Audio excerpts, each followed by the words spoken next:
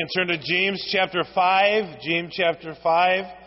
We're talking about patience through trials this morning. Patience through trials. You know, we all face difficult situations, circumstances, perhaps even for some of us, some degree of persecution in our life. But how we respond to these difficult situations and circumstances reveals the truth of our character. And a lot of it really does come down to our relationship with Jesus Christ. The strength that He gives us, the maturity that comes, the ability to learn to trust in Him through every circumstance that comes our way. We've said many times that God is a sovereign God. And because He is a sovereign God, He can do whatever He wants with our lives, right? He doesn't have to get our permission. He doesn't have to say, is this okay if I allow this? God can do whatever He wants. He's God. And He doesn't wake up in the morning and scratch His head and say, well, I didn't know that was going to happen today.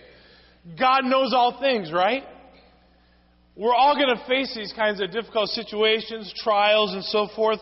In fact, in our text in James chapter 5, I want to read verses 7 through 11. It says, therefore, brothers, be patient until the Lord's coming. And let me just say this as we're going through this. This is a different patient that is referenced back in James chapter 1, verses 3 and 4, where he talks about enduring through the difficult times. This is a little bit different in this context here. But going on, it says, see how the farmer waits for the precious fruit of the earth and is patient with it until it receives the early and later rains. You also must be patient. Strengthen your hearts because the Lord's coming is near. And to that we say, amen. But verse 9 says, brothers, do not complain about one another, so that you will not be judged. And look, the judge stands at the door.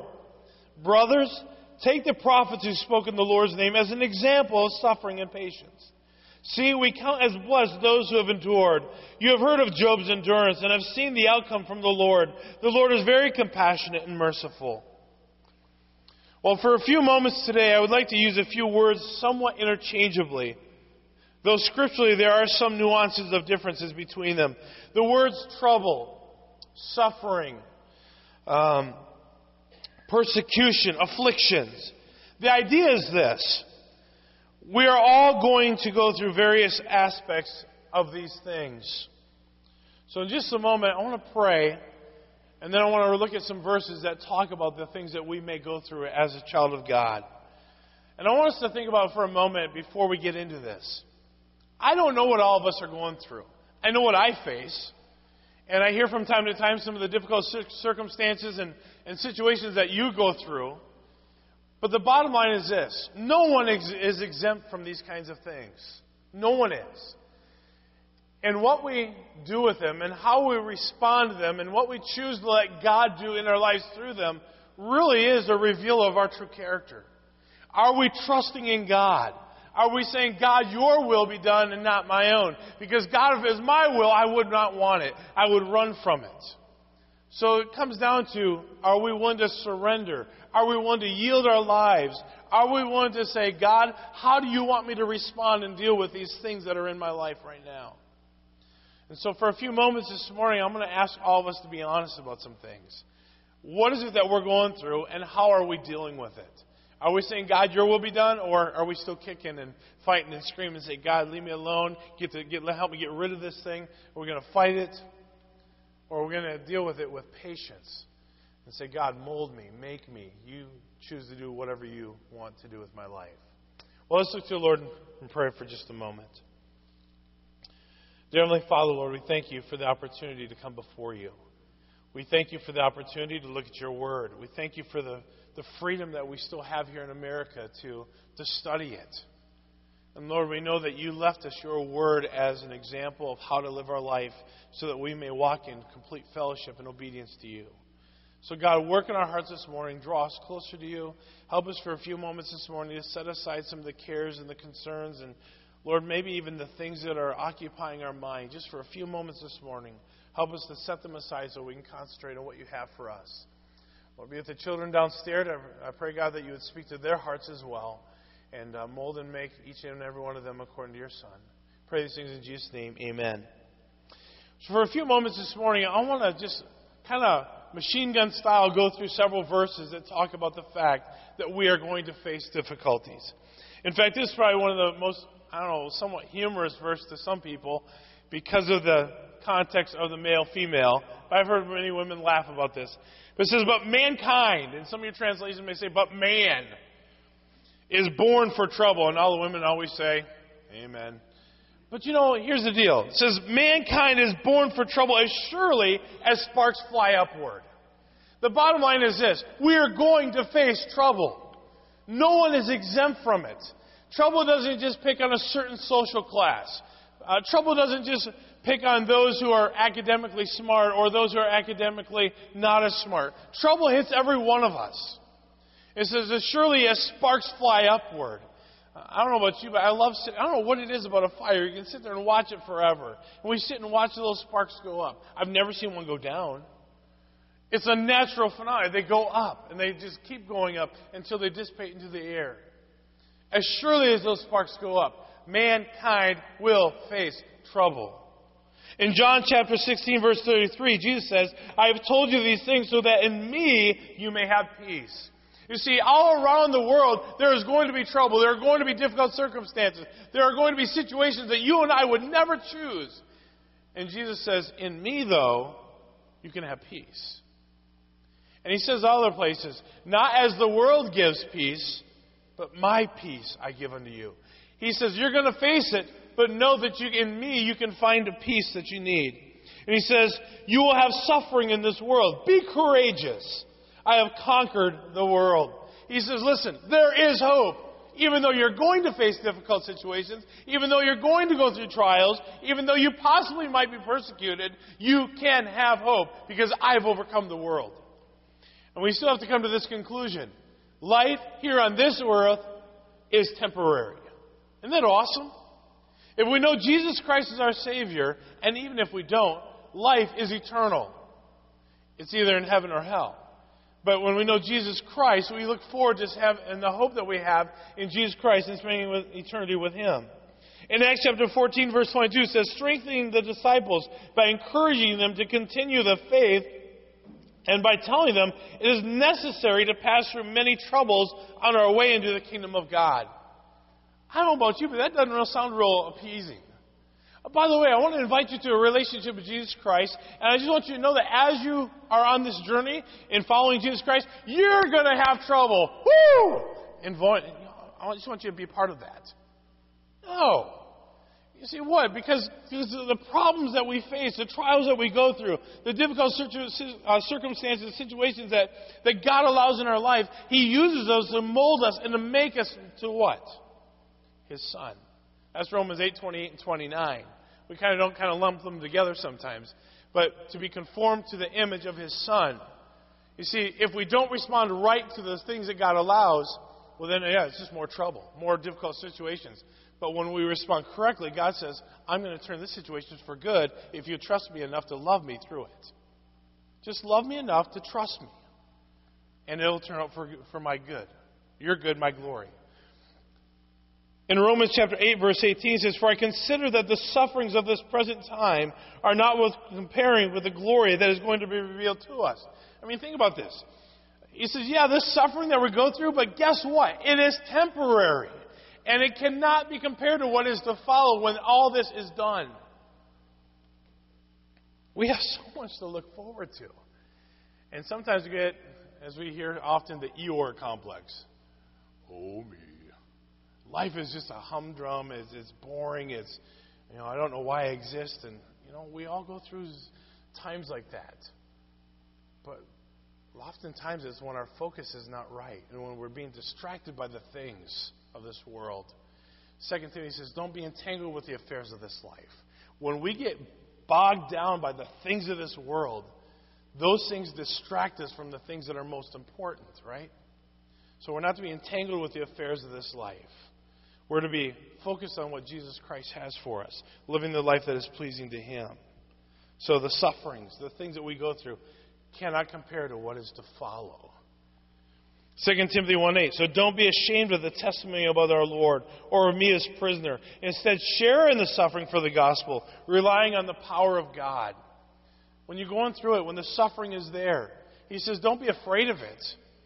He says, in some small way, in some minute, minuscule area, this might be able to allow us to somewhat envision or realize or comprehend to some small degree what it is that Jesus Christ went through on the cross for us. And it's nothing in comparison. Trust me. So relying on the power of God to get through it. 2 Timothy 3:12. In fact, all those who want to live godly life in Christ Jesus, what? Will be persecuted. And I have to say this. We feel awkward in sharing our faith a lot of times because we're uncertain of how the people that we are talking to are going to respond. Right? Anybody understand that? We have this nervousness, this fearfulness. We have this timidity because we're not sure how it's going to be perceived. We don't have to worry about that if we don't do it. Catch my drift? We don't have to worry about it if we never open our mouth. But when we do open our mouth, we are setting ourselves up to say there is something greater. There is something more. Let the chips fall. 1 Peter 4:12-13 says, Dear friends, don't be surprised when the fiery ordeal comes among you to test you, as if something unusual were happening to you. In other words, we kind of get this idea that as we go through this fiery trial, this ordeal that God allows in my life, that, remember, God could have, in His power and His infinite strength, He could have caused those things to be avoided in our lives, but He allowed them for a purpose, for a reason. And then we get this complex of, well, why do I have to go through this? Why do I have to face this? And He says, whoa, wait a minute. Seriously? He says, why do you have this mindset that as if you're the only one going through this? Guess what? I didn't just pick you. There's all kinds of people who go through struggles. We're not alone in this. This fire ordeal doesn't just come to test me. It tests everyone. He says, instead, rejoice as you share in the sufferings of the Messiah, so that you may also rejoice with great joy at the revelation of His glory. 2 Thessalonians 1:4. Therefore, we ourselves boast about you among God's churches, about your endurance and faith in all the persecutions and afflictions you endure. You see, what we go through ultimately can do one of two things. It can destroy us and it can take us down, or it can become a testimony of what God is able to do in and through the struggle. And that's what he talks about in 2 Thessalonians 1:4. He says, your testimony is to be applauded. He says, about your endurance and faith in all the persecutions and afflictions you endure. He says, we boast about you. The trial had turned into a testimony of who God is. So, not only on a personal level, but the church will face it as well. In fact, turn your Bibles to Matthew chapter 5 just for a moment. It's another familiar passage. Someone said a couple of weeks ago, Pastor, you're preaching through James and you're everywhere but James. Yep, I'm sorry. It's part of it. But in Matthew chapter 5, in verse 10, it says this. It says, those who are persecuted for righteousness are blessed, for the kingdom of heaven is theirs. You are blessed when they insult and persecute you and falsely say every kind of evil against you because of me. And then he says, be glad and rejoice, because your reward is great in heaven. See, most of us want the reward here. But, he says this, for that is how they persecuted the prophets who were before you. We're not alone in the things that we go through. The persecution that we may face. In John chapter 15, I'm almost there, John chapter 15, and verse 20, it says this. Remember the word I spoke to you. A slave is not greater than his master. If they persecute me, they will also persecute you. If they kept my word, they will also keep yours. We're not alone in the struggle. He says, just remember something. They persecuted me, they'll persecute you, and I got through it, and so will you.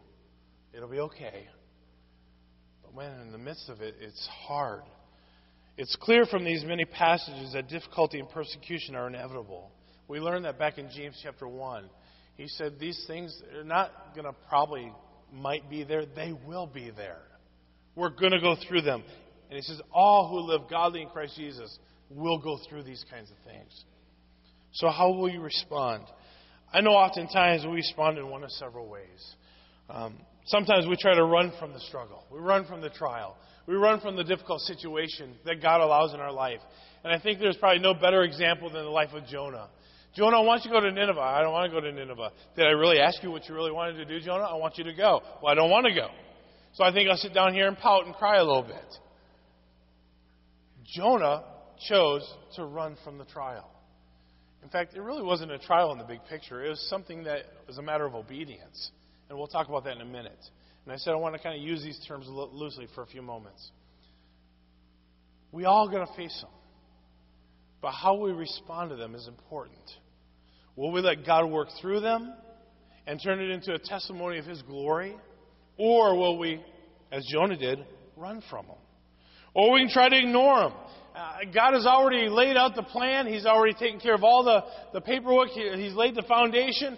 And yet, I'm going to ignore the problem as if it's not there. You see, when we have a wrong perspective and we're distracted from what God really has for us, then the problem is overwhelming. I think of the 12 spies. I want you to go spy out the land that I am what? Giving you. Key words there, isn't it? He says, I've already given you the land. It's yours. Go check it out. Oh, that sounds great. So they trudge into the land. They're going to go in there and they're going to see all the land. And boy, this is a beautiful land. I mean, the soil's great for farming. The fruit of the land is awesome. I mean, the grapes on these clusters are incredible. I mean, this place is awesome. But there's giants. There's fortified cities. There's big walls.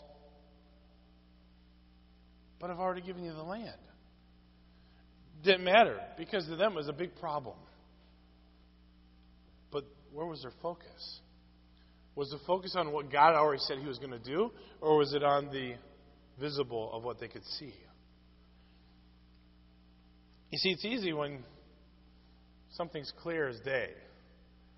But if I have to think through it and wonder how this is all going to play out, then my faith is kind of put into question a little bit, and whether or not I really trust Him through it is questioned a little bit. Then it becomes too much. So I'm going to run from the problem. Rather than go and tackle the land, I'm just going to stay here in my low comfort zone and just kind of weep and wail and cry and pout, and rather than take God at His word. Some people will try to handle them their way. Maybe even retaliate when the suffering comes. I don't like it, so I'm going to have this attitude. I don't like it, so I'm going to be mad and yell at everybody. I'm going to get angry.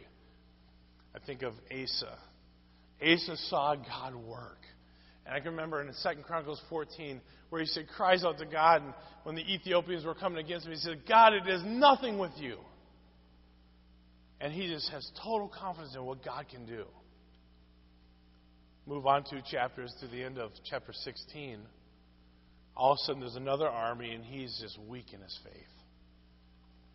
And Hanani the seer comes to him and says, Asa, don't you remember what God did? Don't you remember how with the Ethiopians he said, Lord, there's nothing with you, whether with them that have much or with them that don't have much. He said, the bottom line is you can take care of it, God. But this time you go and offer a bribe. Oh, your dad and my dad, they were buddies, so I'll tell you what, I'll give you all the gold and the silver and the precious metal, and I'll tell you what, you join my team. He got so mad at Hanani for calling him out on this area of sin, he throws him in prison. He retaliated. He said, I don't want to deal with that. Some people just want to try to handle the circumstances in their own way. Well, you get mad? Okay, that's fine. I can get mad. I can get more mad. You want to yell? I can yell louder. You want to do this? Oh, wait, what I'm going to do, because vengeance is mine, saith Ken Todd. Some of us like to handle the problems in our own way. But what does God want us to do? I think God wants us to try to learn from Him. When God allows the persecution, because you did stand up for your faith and you were ridiculed for it, because God did allow some suffering to come into your life to build up your faith and endurance. When God does allow these trying, difficult circumstances, I think what God wants us to do is say, God, what is it that you want me to learn from it? God, what is it that you're trying to teach me? God, what is it that you want to accomplish in my life through these things? See, that's the hard one. Because we pray for a life of ease, do we not? When we go on a journey, we say, God, keep us safe. I mean, is that wrong? No, it's not wrong. God, keep us healthy. Help us not to get sick. We pray for a life of ease. We're all so used to doing that. But have we ever stopped to think that maybe these are the very things that God is wanting to get our attention with? The fact that you went on that trip and it didn't go well. The fact that you woke up and you didn't feel good. The fact that you had this situation at work and it didn't go as you expected and planned. And God is saying, hello, ding, ding, ding, ding, ding, ding. And we pray, Lord, take care of it. I don't want to deal with any hardship. And God is saying, those are the very things that I'm trying to use in your life. So, have you ever noticed that in many cases, the troubles, difficulties, perhaps even the persecution we face is often brought on by our impatience, our lack of faith or trust, sometimes maybe even our selfishness and pride. Because often in our impatience, we're going to respond the way we want to respond. And when we pray for something and it doesn't happen immediately, then we're going to either find an alternate solution or we're going to make it work somehow. It's so proverbial, I'm going to kick the door in hard as I can because I want to go through that door in life. I'm going to kick it open. I'm going to bust it open. I'm going to put a shoulder into it. And finally, I'm going to get that door open. It might be broken in 3 spots, but I'm going to get through that doorway. And then we tell our friends, look at this door that God opened for us. God had nothing to do with it. But we bulldozed our way through because, bless God, I wanted to get through that doorway in life. Because we're impatient. And sometimes even disobedient. God's saying, I don't want you to go through that door. I want you to go over here. And this trial was meant to block the door so you couldn't do it. Look at our text here in James chapter 5. We are going to land there, I promise. James chapter 5. And he says, verse 7, therefore, brothers, be patient until the Lord's coming. See how the farmer waits for the precious fruit of the earth and is patient with it until it receives the early and late rains. You also must be patient. Strengthen your hearts because the Lord's coming is near. He says be patient until the Lord comes. 2 thoughts here that I want you to kind of put in the context of what he's saying here. The idea behind this patience is the idea of being patient towards people. Remember I said in James 1, the endurance is more with situations and circumstances. Coming into chapter 5, it's dealing more with people. Anybody ever get impatient with people? Yeah, right. Most of us need to get both hands and a foot, as they say. We get impatient because we want people to respond the way we want them to respond because we want to control circumstances and situations in life. So he says, I want you to be patient until the Lord comes. So the idea of being patient towards those around us. And then the idea behind the coming is the idea of being prepared for his arrival. Now think about this. It's one thing to say, well, I'm going to go to so-and-so's house. Well, when are you going to go? I mean, well, I don't know. They live in Michigan. I'm not really sure when I'm going to get there. Well, if they know when we're going to come, that's one thing. But if we don't know when they're going to come, well, then that's another. The idea behind the coming is this. There's going to be an arrival of a very important guest.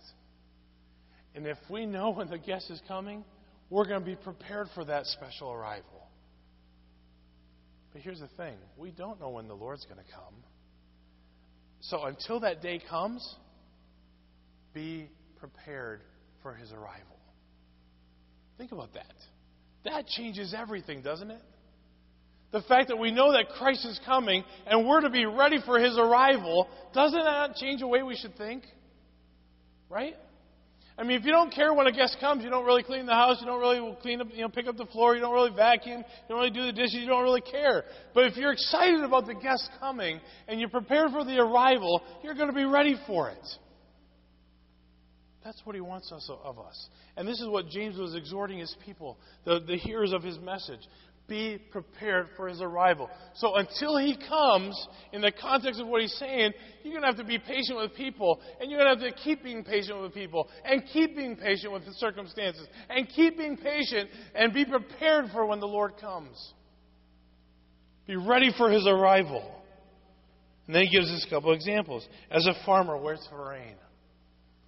I don't know about you, but in order for the farmer to wait for rain, if you've ever lived in a farming community, my first church was in a farming community. We had corn stalks on 3 sides of our house. And it was awesome. I enjoyed it.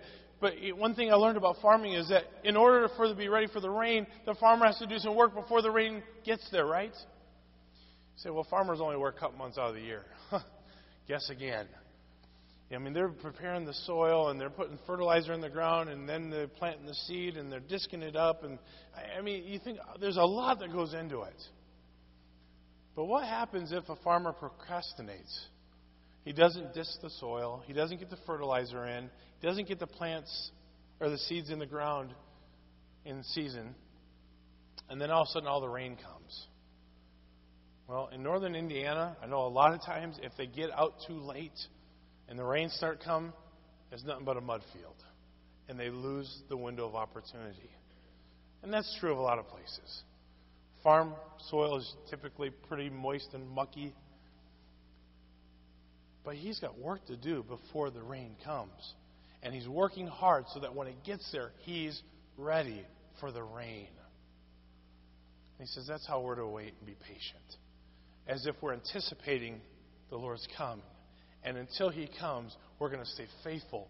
And we're going to work. And we're going to be prepared for when he gets here. And then he says, as his arrival draws close. There's another whole concept.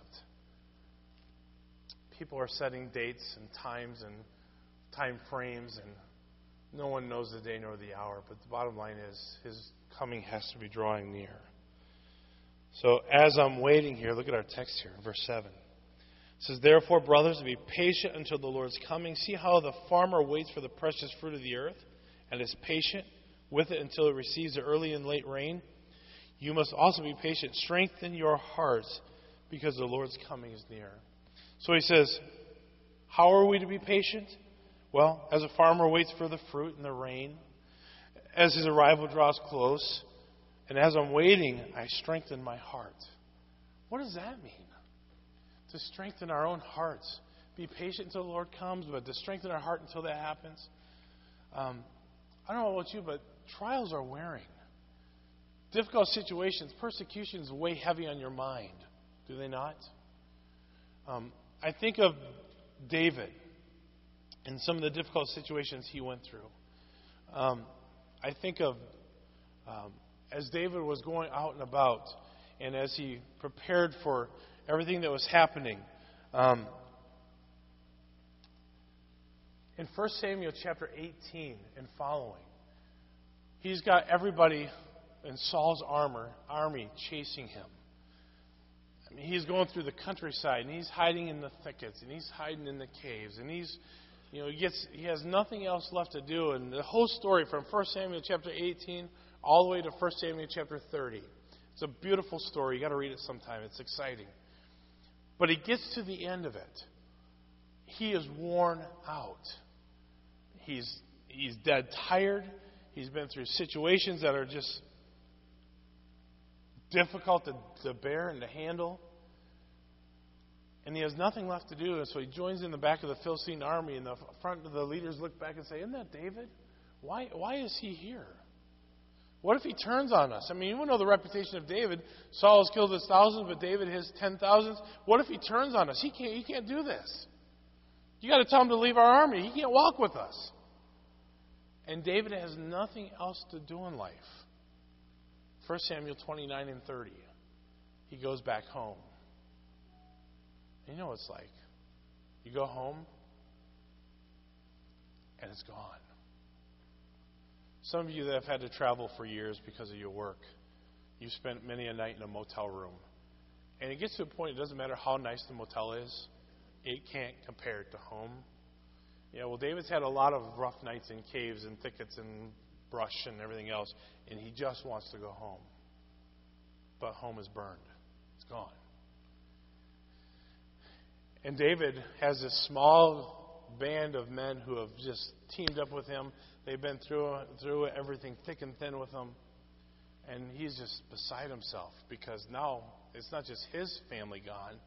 All these men and their family and possessions and homes are gone. And they all turned on David and said, "This is your fault." And then they spoke of stoning him. And David doesn't really know what to do with the circumstance until you get down to verse 6 of chapter 30. And he says, David encouraged himself in the Lord his God. You see, that's why he says in verse 8, strengthen your hearts. There's going to be a lot of times in life when you can't pick up the phone and say, "Hey, Joe, I'm going through this difficult time. What do you think I should do?" Hey, whoever your best friend is, they're not going to be there. What do? What we should have done in the first place. Get on our knees and get with God. And it says, David encouraged himself in the Lord his God. He strengthened his heart by drawing close to God. And that's where the answer is. That's where we're going to find the hope. Well, I've spent too much time on that point, but he says, as Jesus' coming is drawing close, strengthen your heart in this. Acts 1:9-11 says, and after he had said this, he was taken up as they were watching, and a cloud took him out of their sight. While he was going, they were gazing into heaven, and suddenly 2 men in white clothes stood by them. They said, Men of Galilee, why do you stand looking into heaven? This Jesus who has been taken from you into heaven will come in the same way that you may have seen him going into heaven. Bottom line is, it says, don't just stand here. This goes right on with the context of James 5. Stay faithful until I come. Be patient until I come. Don't stop. Romans 13:12. The night is nearly over and the daylight is near, so let us discard the deeds of darkness and put on the armor of light. What are we saying here? The day is coming when the Lord is going to draw nigh. Hebrews 10:25. Not staying away from our worship meetings as some habitually do, but encouraging each other all the more as you see what? The day drawing near. We don't know when that day is, but we're to stay faithful until that day. Matthew 24. If you would take your Bibles and turn to Matthew chapter 24. I said I'm going to be flying around this morning, and I apologize. If you need to, you just look under the screen, and I'll keep moving along. Matthew chapter 24, verse 27, it says this.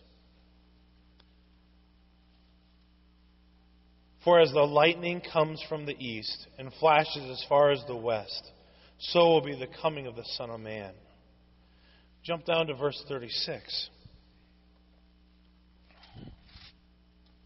It says, now concerning that day and hour no one knows, neither the angels of heaven nor the Son, except the Father only. As the days of Noah were, so the coming of the Son of Man will be. For in those days before the flood they were eating and drinking and marrying and giving in marriage until the day Noah boarded the ark. They didn't know until the flood came and swept them all away. So this is the way the coming of the Son of Man will be. The 2 men will be in the field, and one will be taken and one left. 2 women will be grinding in the mill, and one will be taken and one left. Therefore be alert, since you do not know what day your Lord is coming. But know this, if the homeowner had known what time the thief was coming, he would have stayed alert and not let his house be broken into. This is why you also must be ready, because the Son of Man is coming at an hour that you do not expect. He says that day is coming. There is going to be a time. And in 1 Peter chapter 1, verses 6 and 7, it says this. You rejoice in this, though now for a short time you have had to struggle in various trials, so that in the genuineness of your faith, more valuable than gold, which perishes though refined by fire, may result in praise, glory, and honor at the revelation of Jesus Christ. What you're going through is temporary, and it's all for the praise of His glory. Everything we do is for the praise of His glory. 1 John 3:3 talks about it. Bottom line is this. Troubles are temporary. Eternity is forever. Think about that. The troubles that we go through, the trials, the difficulties, the persecution, it's all temporary. It's just for a time. But eternity is forever. Well, in the last part of James, number 2, be positive towards your brother. But that's hard for some people. sometimes people just rub us the wrong way. You ever been around someone like that? How do you respond? How do you deal with that? Well, it says, verse 9, brothers, do not complain about one another, so that you not be judged. Look, the judge stands at the door. We're not to complain. We're not to murmur. In fact, Ephesians chapter 4, verse 32 says this, be kind and compassionate one to another, forgiving one another, just as God also forgave you in Christ Jesus. We're to be kind to one another. Do not be fooled. God is the judge. It's easy for many people to judge. In fact, I think it's the nature of most people. In fact, God's Word reminds us that man looks on the outward appearance, and because of that, judging takes place. But God is the real judge. And 2 Timothy 4:1 says, I solemnly charge you before God in Christ Jesus, who is going to judge the living and the dead. God is the judge. 1 Peter 4, verse 5, they will give an account to the one who stands ready to judge the living and the dead. 2 Corinthians 5:10, we must all appear before the judgment seat. A different nuance, but we're all going to stand there. Romans chapter 14:10 says, why do you look down on your brother? God is the judge. And in 1 Corinthians chapter 4, verse 5, one more verse I want to highlight. Says this, therefore don't judge anything prematurely before the Lord comes, who will both bring to light what is hidden in darkness and reveal the intentions of the heart. And this is awesome. And then praise will come to each one from God. God will praise man. Isn't that an amazing concept? God is the judge. So he says, don't be rude to your brother. Be positive. And then number 3, be persevering in your trials. In the end of James 5, verse 10 and 11, it says this, brothers, take the prophets who spoke in the Lord's name as an example of suffering and patience. See, we count as blessed those who have endured. You have heard of Job's endurance and have seen the outcome from the Lord. The Lord is very compassionate and merciful. Well, consider the character of Job. If you've never taken the time to read through the book of Job, I'd encourage you to do that. But very quickly, turn over to Job chapter 1. Right before the biggest book in the Bible there in Psalms, Job, Psalms, Proverbs, Job chapter 1. Job is an amazing man. Verse 8 says, then the Lord said to Satan, have you considered my servant Job? No one else on earth is like him, a man of perfect integrity who fears God and turns away from evil. What an amazing man Job must have been. But jump down to verse 22. Verse 22 says this, through all this, Job did not sin or blame God for anything. Job did not sin or blame God for anything. What an example. He went through trials. I mean, can you imagine having some beautiful friends like Job had, his 3 buddies that just encouraged him and uplifted him at every turn? Not the case, was it? I mean, everybody needs a Bildad and an Eliphaz and, guys who would just say, hey, way to go, Job. You're doing everything right. Just keep going. No, they kicked him while he was down. And despite all the negative around him, he just stayed faithful.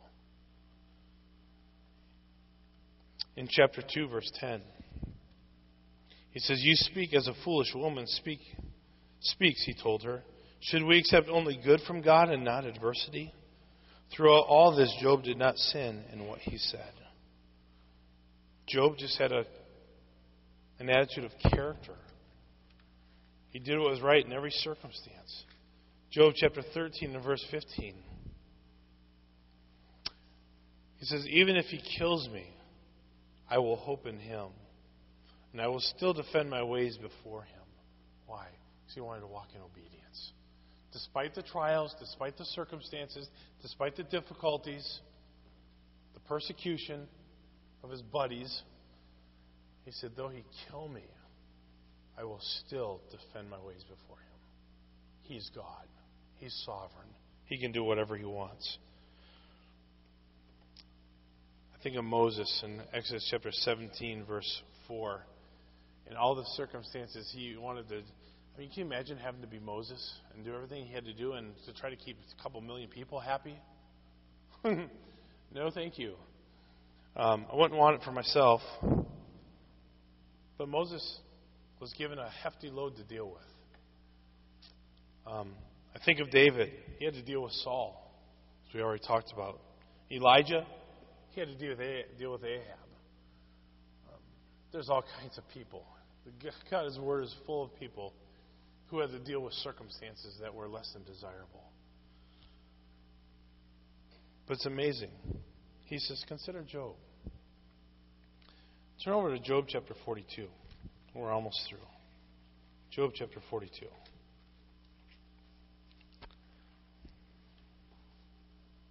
Look at verse 10. After Job had prayed for his friends, those buddies that were encouraging all the time, the Lord restored his prosperity and what? Doubled his previous possessions. All his brothers, sisters, and former acquaintances came to his house and dined with him in his house.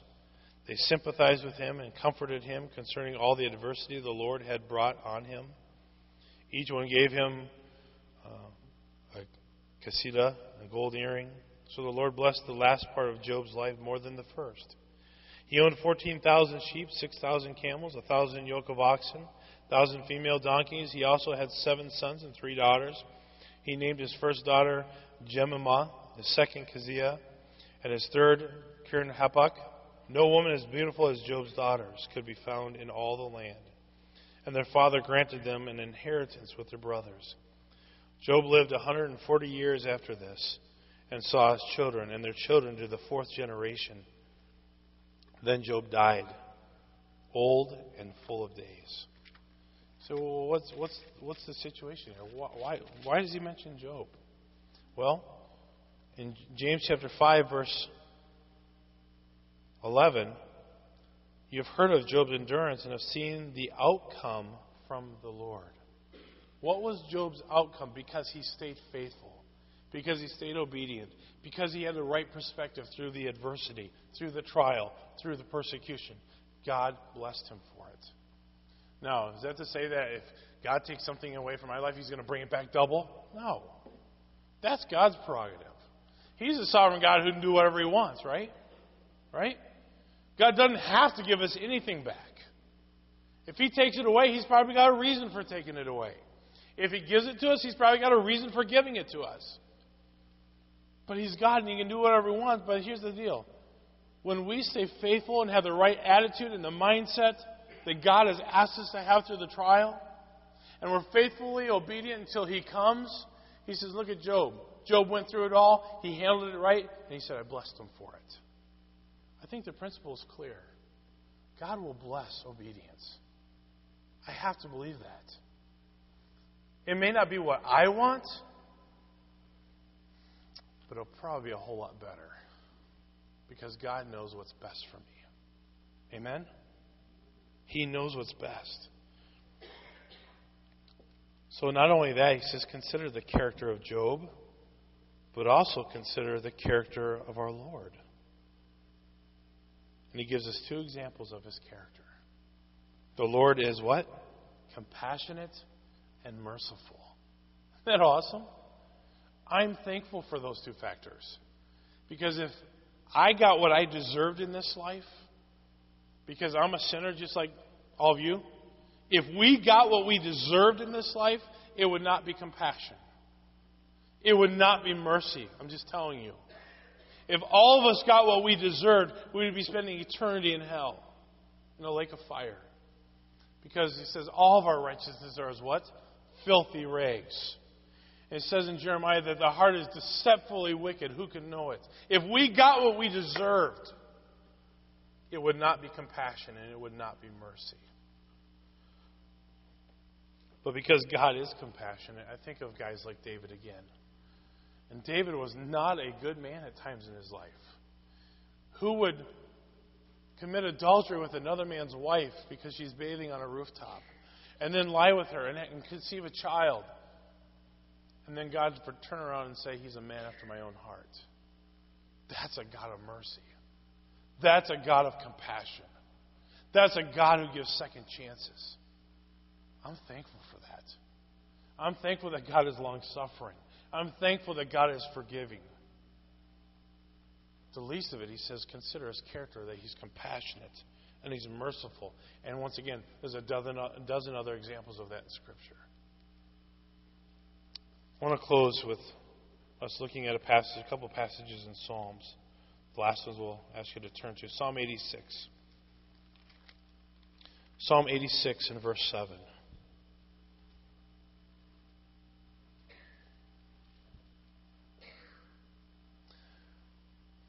It says, I call on you in the day of my distress, for you will answer me. What a God who will answer us in our struggles, in our trials. He's an awesome God who knows us, knows our needs.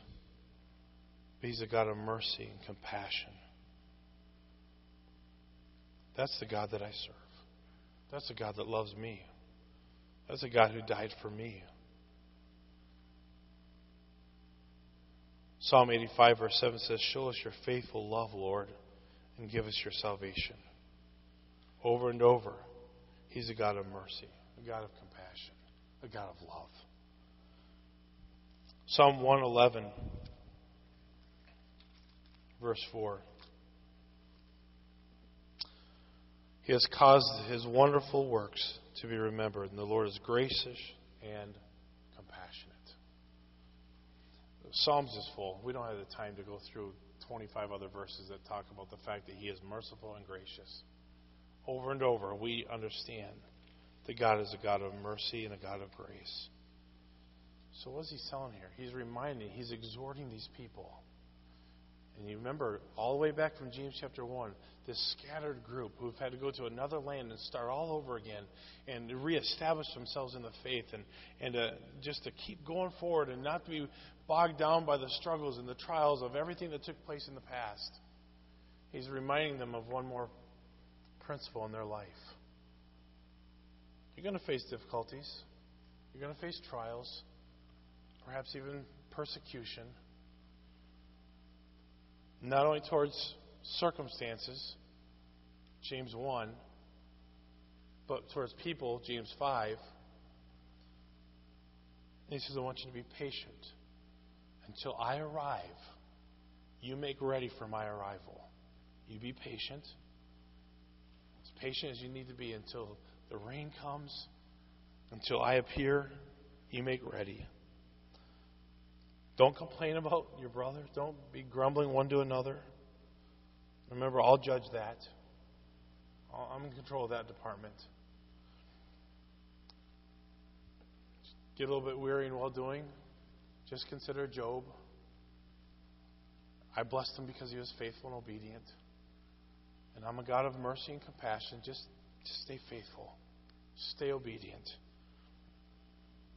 I don't know about you, but it seems like it's most difficult to be faithful and obedient when our eyes are not on the Savior.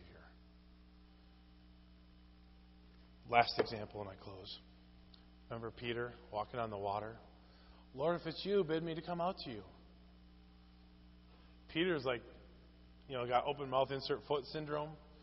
He's always the one that's, causing the ruckus and, saying weird things. And, okay, come on, Peter. Peter steps out and starts walking. And just about then, he sees a big wave. And he looks at the wave, and what happens? Sinkhole in the middle of the ocean. No. He starts to sink. But when did the problem come? When he took his eyes off of Jesus. When are our struggles, our trials, our disappointments, our persecutions, when is it most difficult to handle? When our eyes are not on what? Right. I think we should learn from these things. Keep your eyes on Jesus. Keep your eyes on Jesus. He says, if you do that, I'll bless in the end. And everything you go through is just temporary. We have something greater coming. And that's what we look forward to. That's our hope. Amen? Let's pray.